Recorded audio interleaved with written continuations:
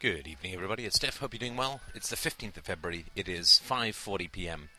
And yes, we have a scad of background music. I'm actually in a pub. I don't feel that we eat together enough anymore. We never seem to have time to do dinner together. So I thought I would try and alleviate that by giving you some pearls of wisdom combined with some horrible gnashing and mashing sounds as I chew my way through a fine slab of Canadian burger with salad. And I have a light beer, so I should be fairly slightly more incoherent, probably within about... Oh, actually, no, it's already happened. So, I wanted to have a bite to eat before heading to the gym. Christina's seeing some patients tonight.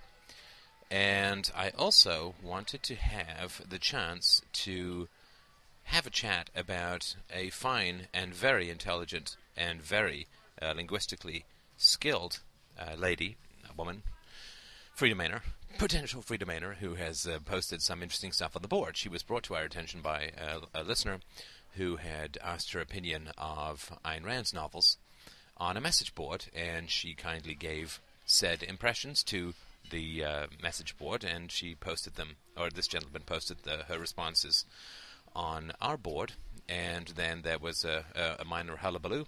And then she came to bravely come along and clarify her position, which I certainly appreciate and I think is great. And so I thought I would read a little bit of her post in response to some clarifying questions. She had objections to Ayn Rand. Are they really worth going into or not? It's hard to say. Could be yes, could be no. Let me just take a moment to think about it, or hit the pause button, rather. Well, why not? Let's have a look at a critique of Rand, which is interesting. So she says, not only was Rand a horrible writer, she founded probably one of the stupidest modes of thought of the 20th century. Hers was a philosophy that was supposed to work, quote, in the real world, but she wrote it into a fictional world with one-dimensional perfect characters, I guess. That, and everyone likes it oh so much. Her philosophy isn't founded upon any single deductive supposition, and she's parading her propaganda as literature in possibly the most annoying way possible. If I wanted to read about the fantasies of the perfect and perfectly shallow who live in their perfect world, I'd go and buy a People or turn on E! ! If you want to write a political book with a model of how the world is supposed to work, please, for the love of God, don't pretend it's some pretentious literary triumph and write it as it would apply to the real world. That, and it reads like Catcher in the Rye, only longer and shittier, because, Catcher in the Rye was short and to the point, while Atlas just throws in pages and pages of unnecessary crap. The best books are under 200 pages, or require a lengthy conversation to go over all the subplots. Her book can be summarized as follows. Shallow perfect woman meets shallow perfect man. They have hot perfect sex in a perfect world, and then talk about how socialism sucks. The end. That, and she has the stupidity to call it objectivism. I find nothing objective about her stupid views. I mean, at least other philosophers have the balls to call it something other than this is the truth and reality, and if you don't believe it, you are stupid. That, they actually write philosophic books about their philosophy, instead of the literary masturbation that was Atlas Shrugged.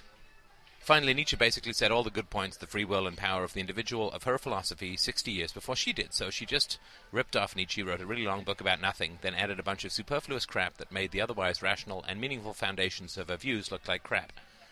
The entire thing read like a sick little daydream of Trump or Greenspan. I mean, Marx was really wrong about a lot, but at least he was intelligent about it.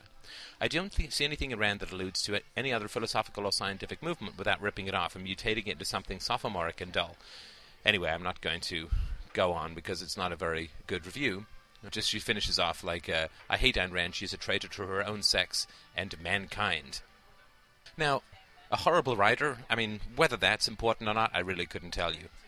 Whether it's important whether Rand was a good writer or a bad writer, I don't think it's particularly relevant. This is not literary criticism, but philosophical criticism.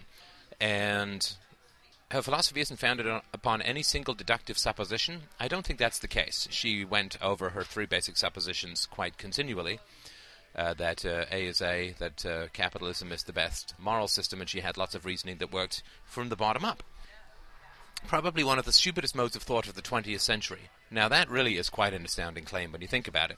I mean, the 20th century includes things like Fabian socialism, it includes Marxism, it includes fascism, National Socialism or Nazism, it includes, I guess, Scientology, it includes a lot of things, a lot of really bad ideas floating around the 20th century.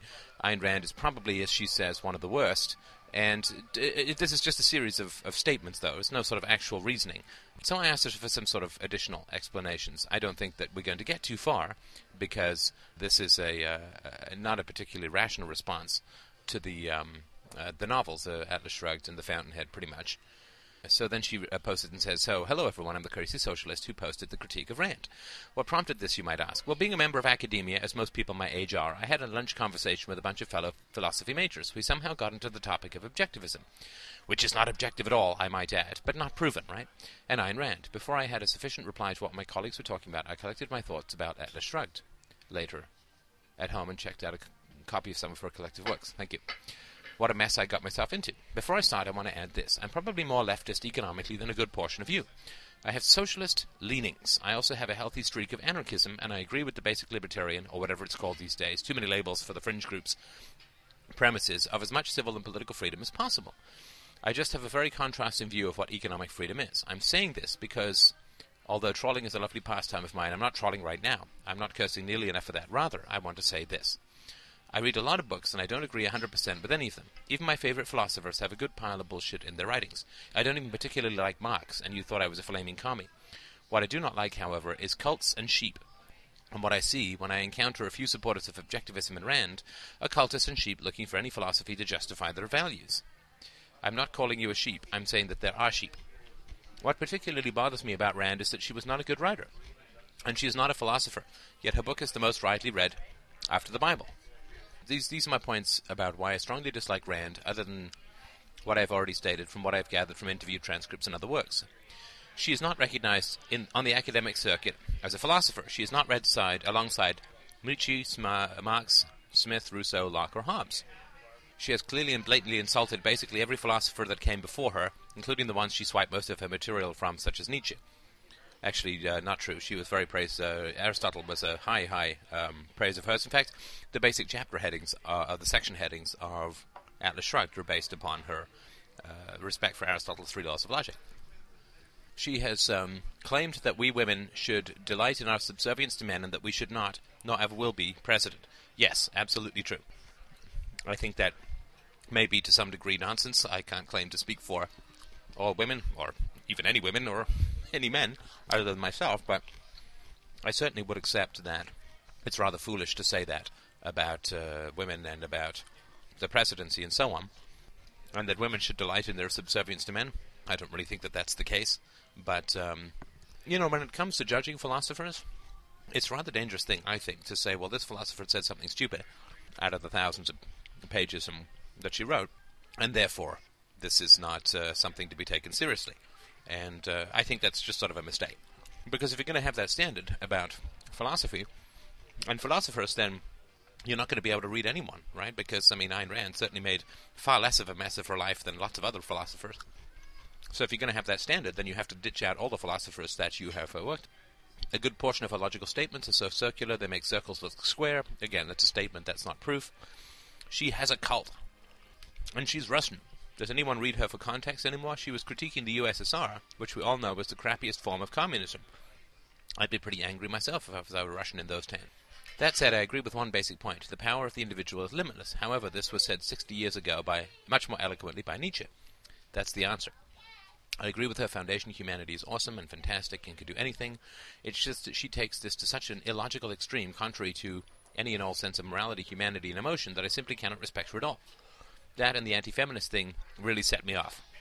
Well, it's interesting to me that feminists get upset with Ayn Rand and get upset with Margaret Thatcher. Isn't feminism supposed to be pro-woman rather than pro-ideology? And Margaret Thatcher and Ayn Rand, two of some of the most influential human beings in the 20th century, are rightly derided by feminism, right? Feminism to me is just socialism with tits, but I could be wrong about that. It's just because they're all so hostile towards right-wing women, or women who are, Ayn Rand, as she said, as a woman who wrote the second most influential book since the Bible, the second most influential book after the Bible, you'd think that as a woman, she would be quite pleased with that achievement, that a woman would have such power in the realm of ideas. And you'll notice that all of the philosophers that she's quoting as being acceptable to academia are men, and as a feminist, she has no doubt whatsoever that the only reason that Ayn Rand is rejected as a philosopher is because she is a bad philosopher rather than the fact that she might be a woman. So that's another sort of interesting fact to get into.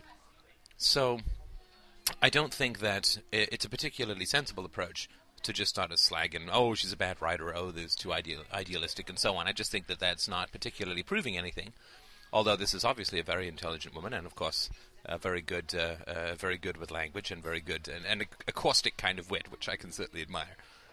So I replied to her, and I said, if you're going to talk about critiques of philosophers' lives, that's perfectly valid. But she talks about her respect for Rousseau. Rousseau, of course, was just an absolute monster, abandoned his own children, and then wrote books on how to raise children. So it's kind of tough for me when people say, well, you absolutely have to judge a philosopher by her personal life, and this standard is applied to Ayn Rand, but then it's not applied to other philosophers that people have respect for, Nietzsche being one of those. So then she talks about, in response to this, she says, Rousseau is probably one of the single worst examples of a parents ever.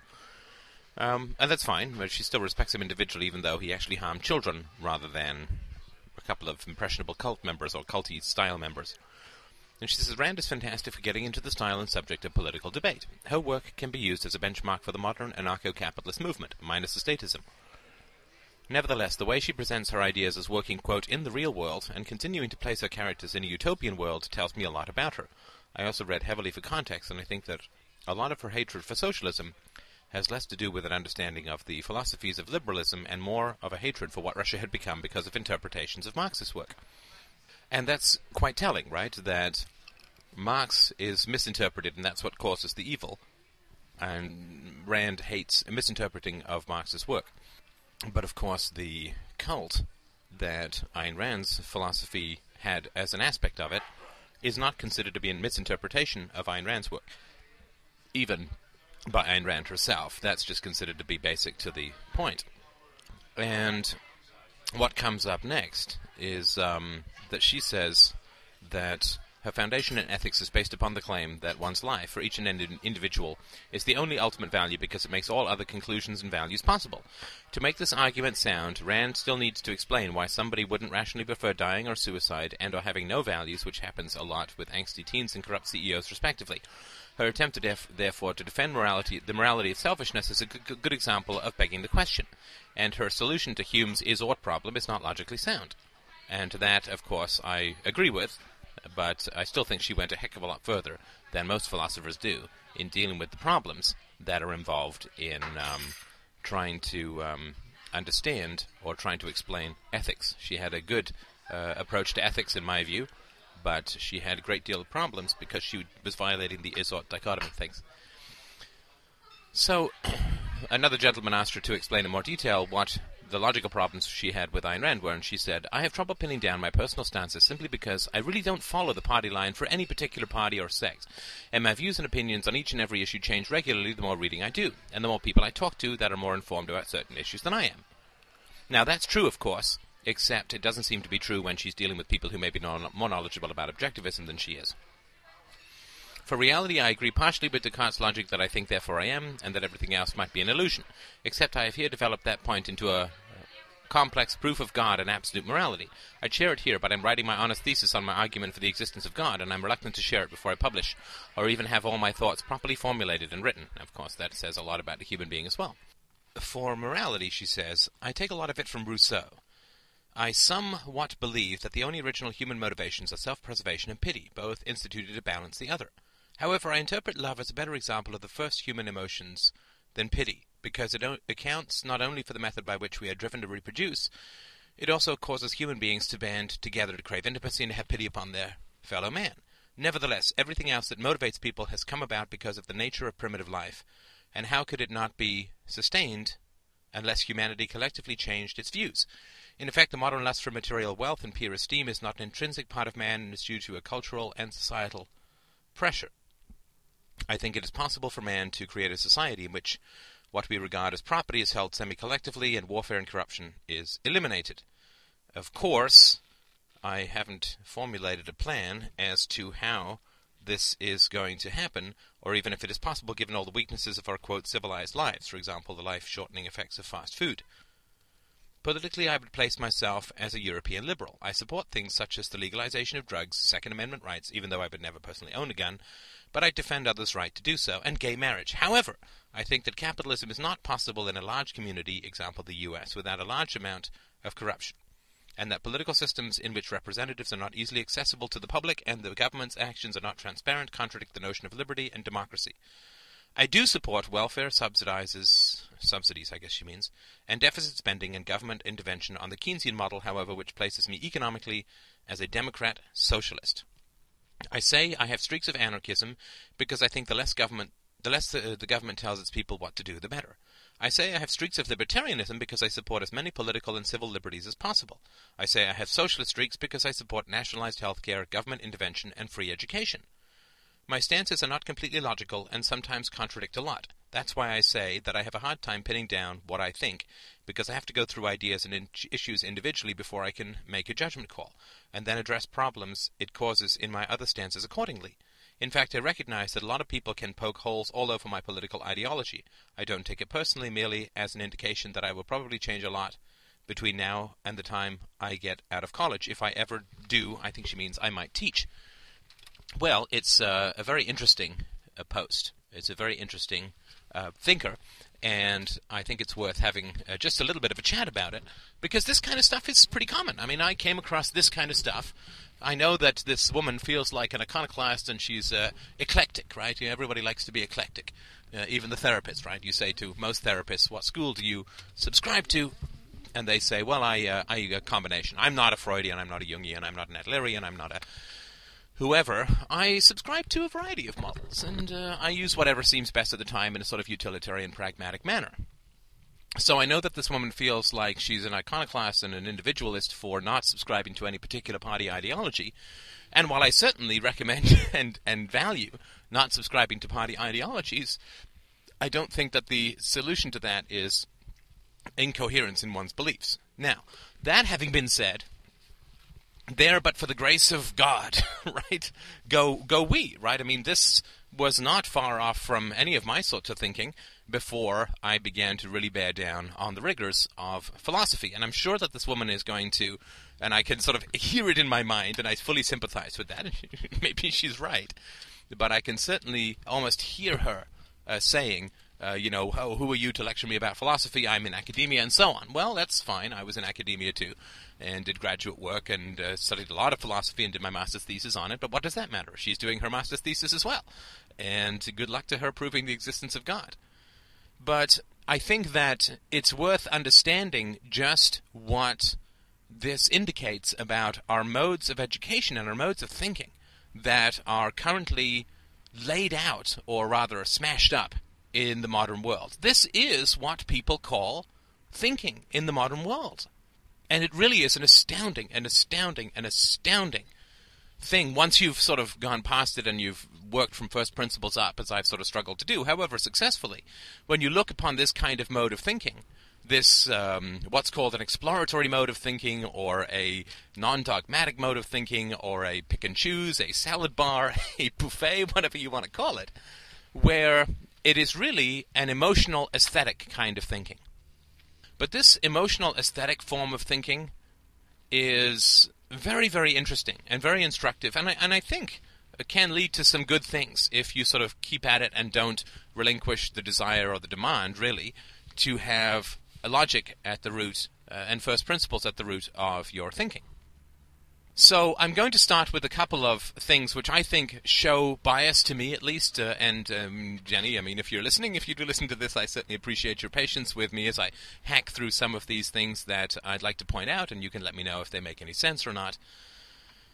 Now, the first thing that I see is that she says, well, she's met objectivists who are culty in the present, but that she's very careful to say that the Marxism that Ayn Rand experienced in Russia in the 1920s and 30s, I guess, that was a misinterpretation of Marx. And Marx, of course, had his revolutionary circles and his cults. He had a huge cult member. If by cult what is meant is by the transfer of income because of ideological necessity, then for sure Marx had his cult in the form of Engels, right, who transferred an enormous amount of money to him. And Marx, although he did achieve some wealth later in life, didn't really work very much and had lots of people supporting him based on his ideology. That seems, that could be the definition of a cult. Certainly is one that I'm trying to achieve. Although not from from one person. At least Ayn Rand sort of had honest labor and exchange in the free market, her books, and did not rely on benefactors to support her, which seems a little bit more culty than what was going on in terms of objectivism. But you see, the failures of Marxism, or how Marxism constantly gets turned into this nightmarish gulag slaughterhouse death fest, this is ascribed to a misinterpretation of Marx, or how Marx happened to be applied in a particular context. However, the culty objectivists that she meets, and of course, to call somebody who really likes a philosophy culty is not a particularly apt use of the word culty. I mean, a cult is a pretty specific thing, as we've talked about here, as we've tossed around the idea of whether what we're doing here lands in the realm of cult. A cult is a pretty specific thing, the deification of an individual rather than principles. So, to call somebody who likes a particular philosophy culty, well, is somebody who likes Nietzsche a lot, in the cult of Nietzsche, or a Nietzschean cultist or whatever. It's just a word that people use to denigrate philosophies that they disagree with and the people who like those philosophies. Yet, when something goes awry in Marxism, it is a misinterpretation, the problem is not with Marxism and so on, the problem is with how it's executed. So the Marxism sort of remains pure, and it's the execution that becomes problematic. But that's not the case with Ayn Rand and her followers, like even now, if they come across as sort of monomaniacal. And it's not their misinterpretation of the doctrine that has caused the problem, it's the doctrine itself, which is not the case with her, with Marxism, or with Rousseau, of course, as well, right, as we sort of saw. So that's sort of one thing that I would say. The other thing is that she is, of course, a feminist, and nothing wrong with that, of course, as long as it's logical. Now, Ayn Rand, as I mentioned, did write an astoundingly influential book of philosophy. Whether it's good or bad philosophy is up to you, but it's still an enormously influential book on philosophy, which is quite a bit beyond Deepak Chopra and, these kinds of fools. So you would think that she would take a little bit more pleasure, but she says, well, Ayn Rand talked about the need of women to subjugate themselves to a noble man and so on, and let's say that that's totally false. I mean, what do I know, right? But let's say that that's a totally false idea, and then that is what is the reason for dismissing Ayn Rand? Well, the problem that I have with that is that there's no sense of context or gradation. There's no sense of context or gradation. In other words, when you look at a mud hut, and then you look at a stone hut, then there is an improvement. It's not the Empire State Building improvement, but it definitely is a graduated improvement. If you look at the Empire State Building, and then you look at the stone hut and the mud hut, they both look pretty crappy.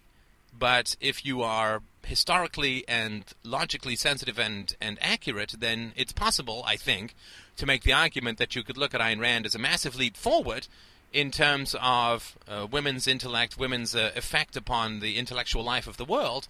And did she get it all totally and perfectly right? Well, of course not. The Empire State Building will look like a stone hut relative to some structure of the future, assuming that zoning laws are eradicated. So Ayn Rand made a huge and massive leap forward in the respect that lots of people have for a women's intellect. I mean, she's the most influential female thinker of the 20th century by just about any measure outside of academia in terms of people who are interested in her works and people who read her philosophy and get interested in philosophy as a whole, or maybe even just her philosophy. So that's a massive step forward in the realm of acceptance and interest in a woman's ideas. And the fact that Ayn Rand talked about the woman's need to subjugate, a woman couldn't be president and so on, well, assuming that she's wrong, and I don't care if she is or isn't, but let's just assume that she's wrong, well, so what? So the sun has sunspots. Does that mean that it's not bright?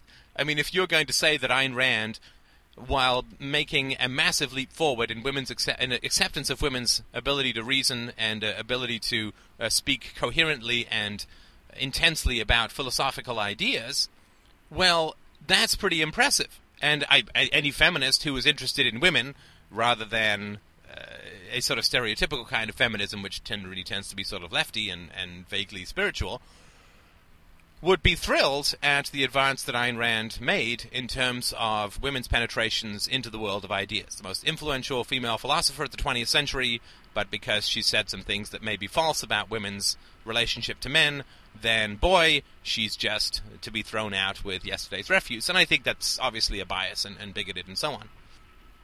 So that's sort of another aspect that I would say is important in this, in Jenny's thinking, and this is just sort of my perspective. I'm certainly willing to be corrected. I would be very interested to know what Jenny thought of Margaret Thatcher. Is she considered to be a feminist hero or heroine? I've certainly never heard any feminist refer to Margaret Thatcher with anything other than contempt, not for the right reasons in that Margaret Thatcher was still a statist, but the woman who first achieved power in a Western country politically in a sort of free market or semi-free market democracy. The feminists don't talk about her. There are no feminist books about her.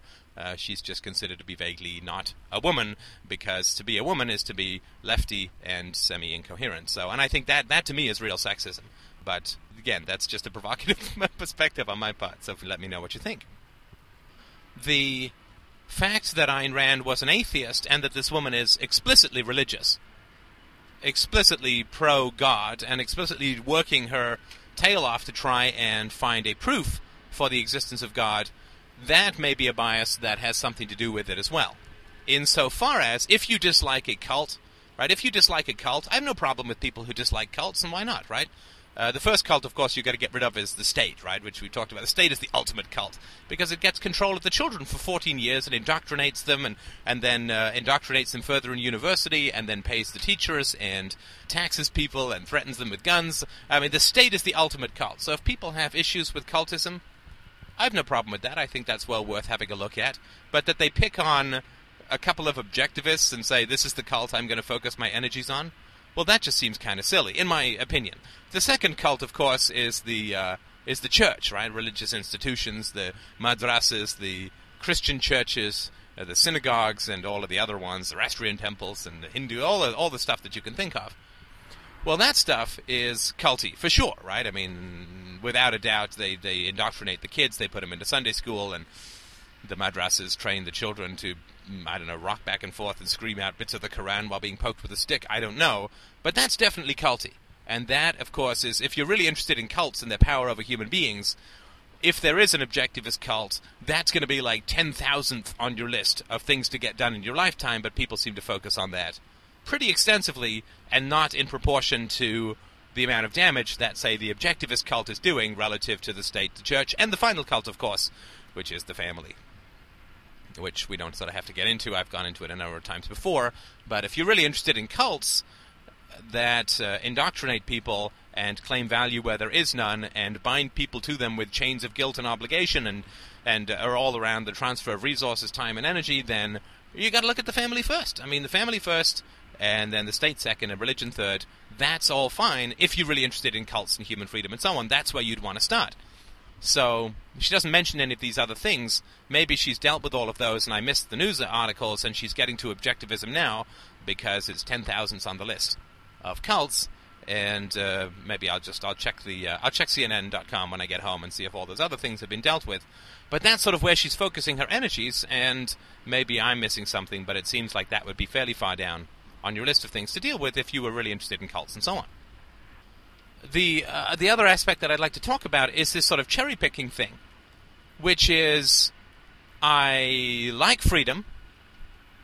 I think that we should have as small a government as possible, but we should have the government run the healthcare and the education and poverty programs, and that property should be held in a semi-private manner, and that it might be possible to eliminate corruption, and that it would be great if we could have freedom, and we could also have, like, freedom in a political sense, and the freedom to own property would be great, or at least the freedom to avoid political coercion. But then at the same time, we should also have all of these free things, like education and healthcare and pensions and unemployment insurance and housing and whatever.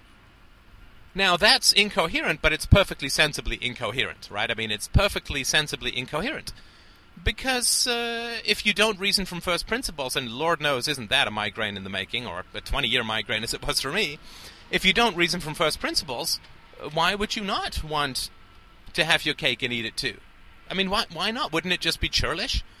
I mean, if everybody could have a magic pony and ride it and be joyful, and everyone could have Superman as their bodyguard and live forever and never get sick, who would be against it, right? I mean, that's not exactly a radical position, right? Yeah, I want lots of political freedom, and I want as small a state as possible, but at the same time, I want the state to tax everyone at the point of a gun, to transfer resources to pay for education, healthcare, old age pensions, unemployment insurance.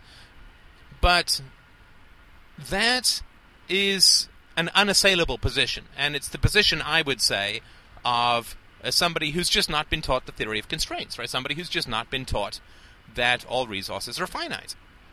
To be a libertarian and a Keynesian is like being a free marketer and a communist simultaneously. It's like being for animal rights and hamburgers and fur coats at the same time in one sort of big mishmash. And there's no reason why this would ever have been pointed out to Jenny, right? I mean, to you, if I can speak to you directly, if you're listening to this, there's no reason why this ever would have been pointed out to you. It certainly wasn't pointed out to me. It's not really been pointed out to many people that I know of. It's something that I think does need to be pointed out, that if you want to work from first principles, then you're going to have to end up with some unpopular positions. And maybe there are people, maybe in sort of your graduate school circle, there are people to whom your defense of the Second Amendment is a plus, and you want to defend people's rights to have guns, and maybe that's sort of surprising to a lot of people, and that's great. I mean, there's nothing wrong with that. But why? Why? Well, you know, you have this thing where everyone should be allowed to have guns. Well, that's great. Nothing wrong with that, I guess. Nothing right with it. It's just interesting opinion. And then you want to have as small a government as possible, but the government to run all of these programs and have to do that, of course, the government has to have the power of taxation, which means the government has to have a monopoly on the right to initiate the use of force, and of course the government has to have a severely extended weaponry compared to the average citizen. Otherwise, the average citizen is going to sort of say, get away from me with that toothpick, I'm not paying your damn taxes. So the government still has to have overwhelming force. The individuals within the government still have to have overwhelming force. And then, of course, there's the usual stuff, and there's, again, nothing particularly critical. I'm not trying to be particularly critical. This is just what's in the mix, right? This is just what's in the general ideological mix within the world, right? Which is that capitalism is corrupt, there's a consumer society, that fast food is making us live shorter lives, and so on. And all that's very interesting. To me, it does sort of bump up against the fact that our lifespan keeps expanding, which is not particularly convenient. But this idea that there's this wild consumer culture that is not natural to humanity, that we like nice houses and sofas and big screen TVs and so on because we're told to like them by capitalists, by, you know, if it wasn't for those damn ads, right? We buy the TV to watch the ads which tell us to buy the TV, right? I don't mind the logical problem with that so much as if you are really interested in, and we talked about this before, but if you are really interested in the inculcation of false needs and beliefs, well, that's fine. I mean, that to me seems like a very noble and forthright and valuable service to provide to humanity, is to oppose the propaganda that human beings receive on such a regular basis. I think that's wonderful. But what's conspicuously absent is the three kinds of propaganda, which we mentioned briefly in this podcast already, which people who talk about capitalist advertisements never seem to get round to, right? Which is the propaganda of the state. What's more important, a couple of ads on TV or 14 years of the indoctrination of children in public schools, or the indoctrination that occurs in terms of religion, where you're damned to go to hell if you don't believe in this or that God, and if you don't pay the money to the priest, and if you don't do X, Y, and Z, then you are damned to hell and all things are bad will occur to you. Then that is, seems to me, and of course that's inflicted upon children at a very early age, not to mention the intense buggery that many priests seem to inflict upon children at a slightly later age. That would seem to me to be fairly high up on the list of corrupt propaganda. And of course the final propaganda, oh, your family has value, regardless of how they treat you, regardless of what they do, regardless of how good or bad they are to you. You must never be free, you must never judge your family by any objective moral standards, and find them wanting, and refuse to participate with them due to that. So this is just it's a kind of regurgitation of propaganda that this woman is involved in. And again, this is not a critical, I know it sounds critical, but it's really not. Because this is just what's in the mix, right? It's brutally difficult to reason from first principles. And, of course, nobody has solved the Humean is-ought dichotomy, I think, with the minor possible potential exception of myself, and I know that Hans Hermann Hoppe has, with his argumentation ethics, tried to do some similar stuff, though I haven't really read much about it. So I don't think that Ayn Rand solved the is-ought dichotomy, but so what? I mean, this woman is down on Ayn Rand because she didn't solve the is-ought dichotomy. So what? Hume wrote in the, late 1600s? So basically for the past 400 years, last 300-odd years, nobody has been able to solve the is-ought dichotomy with the possible exception of that German guy and my stabs at it as well. Does that mean that you're going to respect no philosophers? Well, a lot of the philosophers that you quote are writing in that period. So why is Ayn Rand the only one who gets... Oh, because Ayn Rand was the only one who really tried to solve it. And that's fine. I think she failed, but so what? It was a noble attempt, a noble effort, and a lot of the conclusions that she came to, regardless of her failure to overcome the is-ought dichotomy, are still valid once you do understand how to get around the is-ought dichotomy, which is universally preferable behavior, as we've talked about before.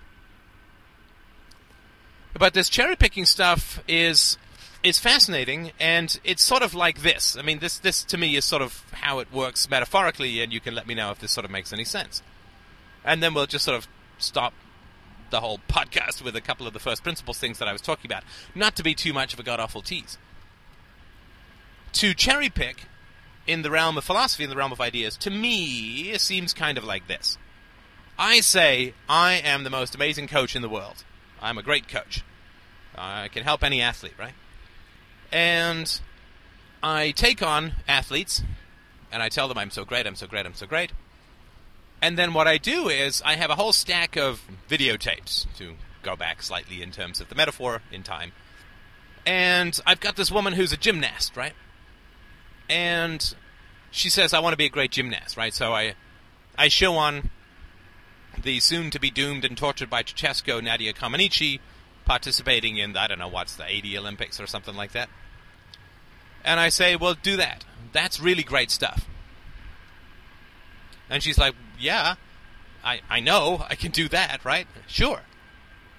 And I say, well, go do that. And then someone comes in and says, well, I want to be a really great hurdler. So then I show up the video of some great hurdler and say, you need to do that. And I'm just going through all of these sports, showing the best people in the sports and saying, I like what that person's doing, that's a good thing. Or similarly, if I'm a doctor, and someone comes to me with a broken arm, and I take them over to my assistant who has a non-broken arm, and I say, that's a non-broken arm, that's better. Somebody comes to me with a diseased tongue, and I stick out my own tongue and say, that's a healthy tongue, that's better. And so for everybody who has a sickness or a weakness or a problem, I show them the healthy organ or the healthy appendage or whatever, and say, that's better. Well, I'm not really much of a doctor, right? I'm just showing things that are better. Individual things that are better, with no sense of systematization, no sense of experimentation, no reasoning from root causes, no reproducible experiments, and so on. So, to cherry-pick is just to point out that there are some high mountains in the world, and then consider yourself a mountaineer, and I don't really think that that's the case. Of course, Nietzsche's a great writer, and he's very stirring to read, and he is a tricky trap for the careless. And, which I'm not putting Jenny in this category, I'm just sort of pointing out my experience of Nietzsche. And sure, there's, great stuff that Hume has to say, there's great stuff that, or interesting stuff at least, that Rousseau has to say, and so on, and there's stuff that Ayn Rand says that is wrong, and all this, right? So saying, well, I like this, and I don't like that, and that's good, and that's not good, well, that's quite a bit different than being a philosopher and reasoning from first principles. It's like walking through a gallery saying, I like that painting, I don't like that painting, and you don't have to become an artist, let alone come up with a theory of art as to why things are good or things are bad. So just cherry-picking is interesting, but sort of fundamentally pointless. I mean, this is the intellectual equivalent of following someone through a furniture store and them saying, oh, I like that couch.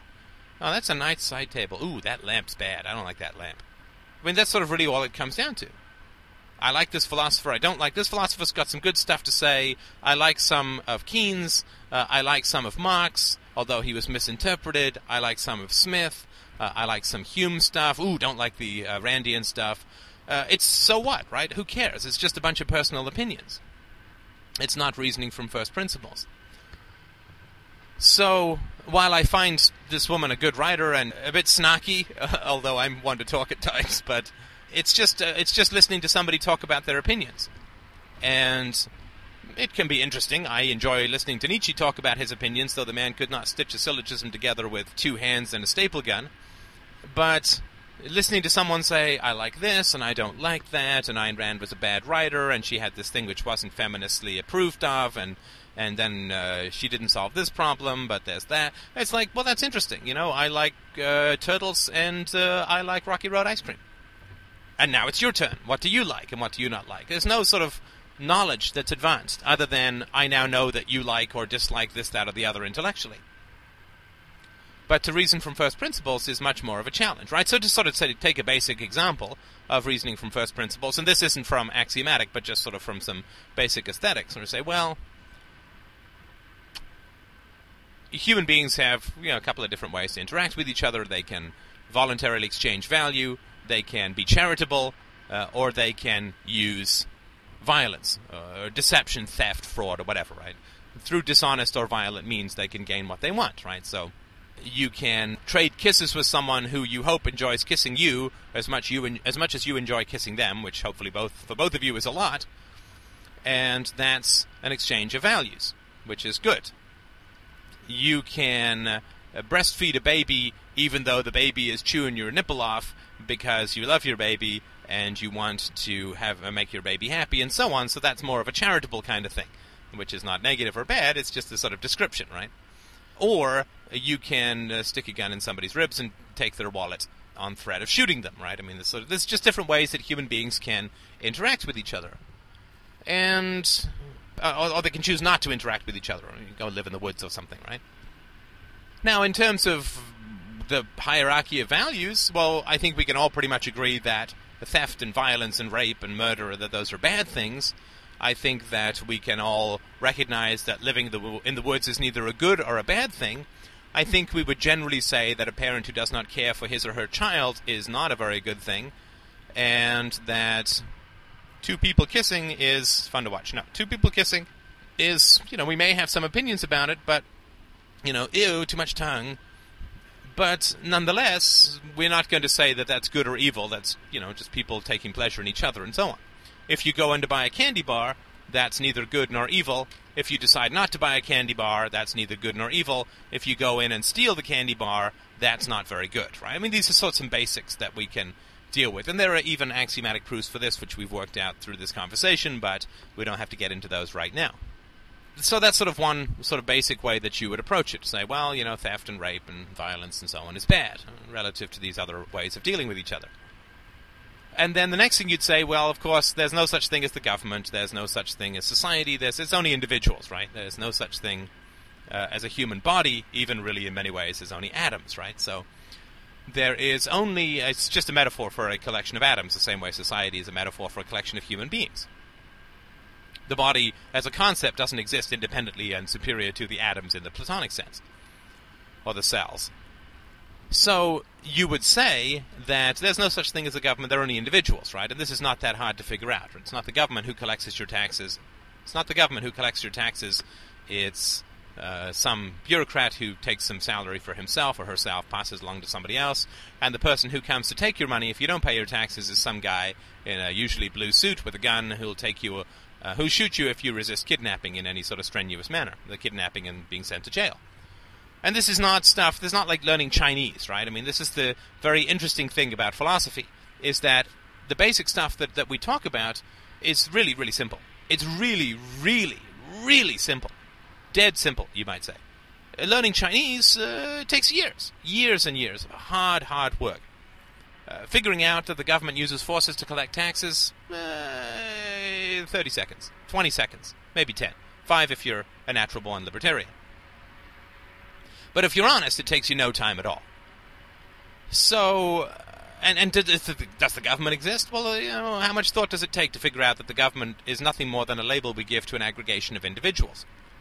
Said aggregation not even existing, the label we give to that aggregation can't exist either, since a group does not exist anything more than a sort of spatial relationship or conceptual relationship to a group of instances. Since the group doesn't exist, any label we give the group, like the government, doesn't exist even less, or exists even less. So that's just sort of another way of working from some reasonable first principles. And then you say, okay, well, if there's only sort of three ways of interacting with people, charity, trade, and violence, excluding indifference, and there's no such thing as the government, then when you're taking taxes to pay for things, then you have some individuals who have the right to initiate the use of force against other individuals, because that's how government programs get financed. It's not certainly not charitable, right? I've never had Stephen Harper chewing on my boobie, so it's not the charity category. George Bush, on the other hand, is a real biter. I'd be careful. It's not in that category, so it's not indifference, so it must be violence, right? So if we've always said that violence is bad and that aggregations don't exist, concepts don't exist, or just sort of conceptual, they're convenient tags for describing entities, then clearly when we say we want the government to do X, Y, and Z, we're violating that whole idea. And then we can go back and refine the idea to include those in the government. Then we need to find out some way that they're different from everyone else so that they get these rights to use violence that other people don't. And you can't sort of say, well, it's voted because then you don't need violence and it's not a government anymore because it doesn't have the right to impose taxes using force. So, this is just some sort of ways that you start to work from first principles. And this stuff, I'm sort of tossing it off and making it sound easy. It is, in fact, unbelievably difficult, mostly because of the effect that it has upon one's personal relationships to begin to slice and dice how human beings interact into that kind of manner.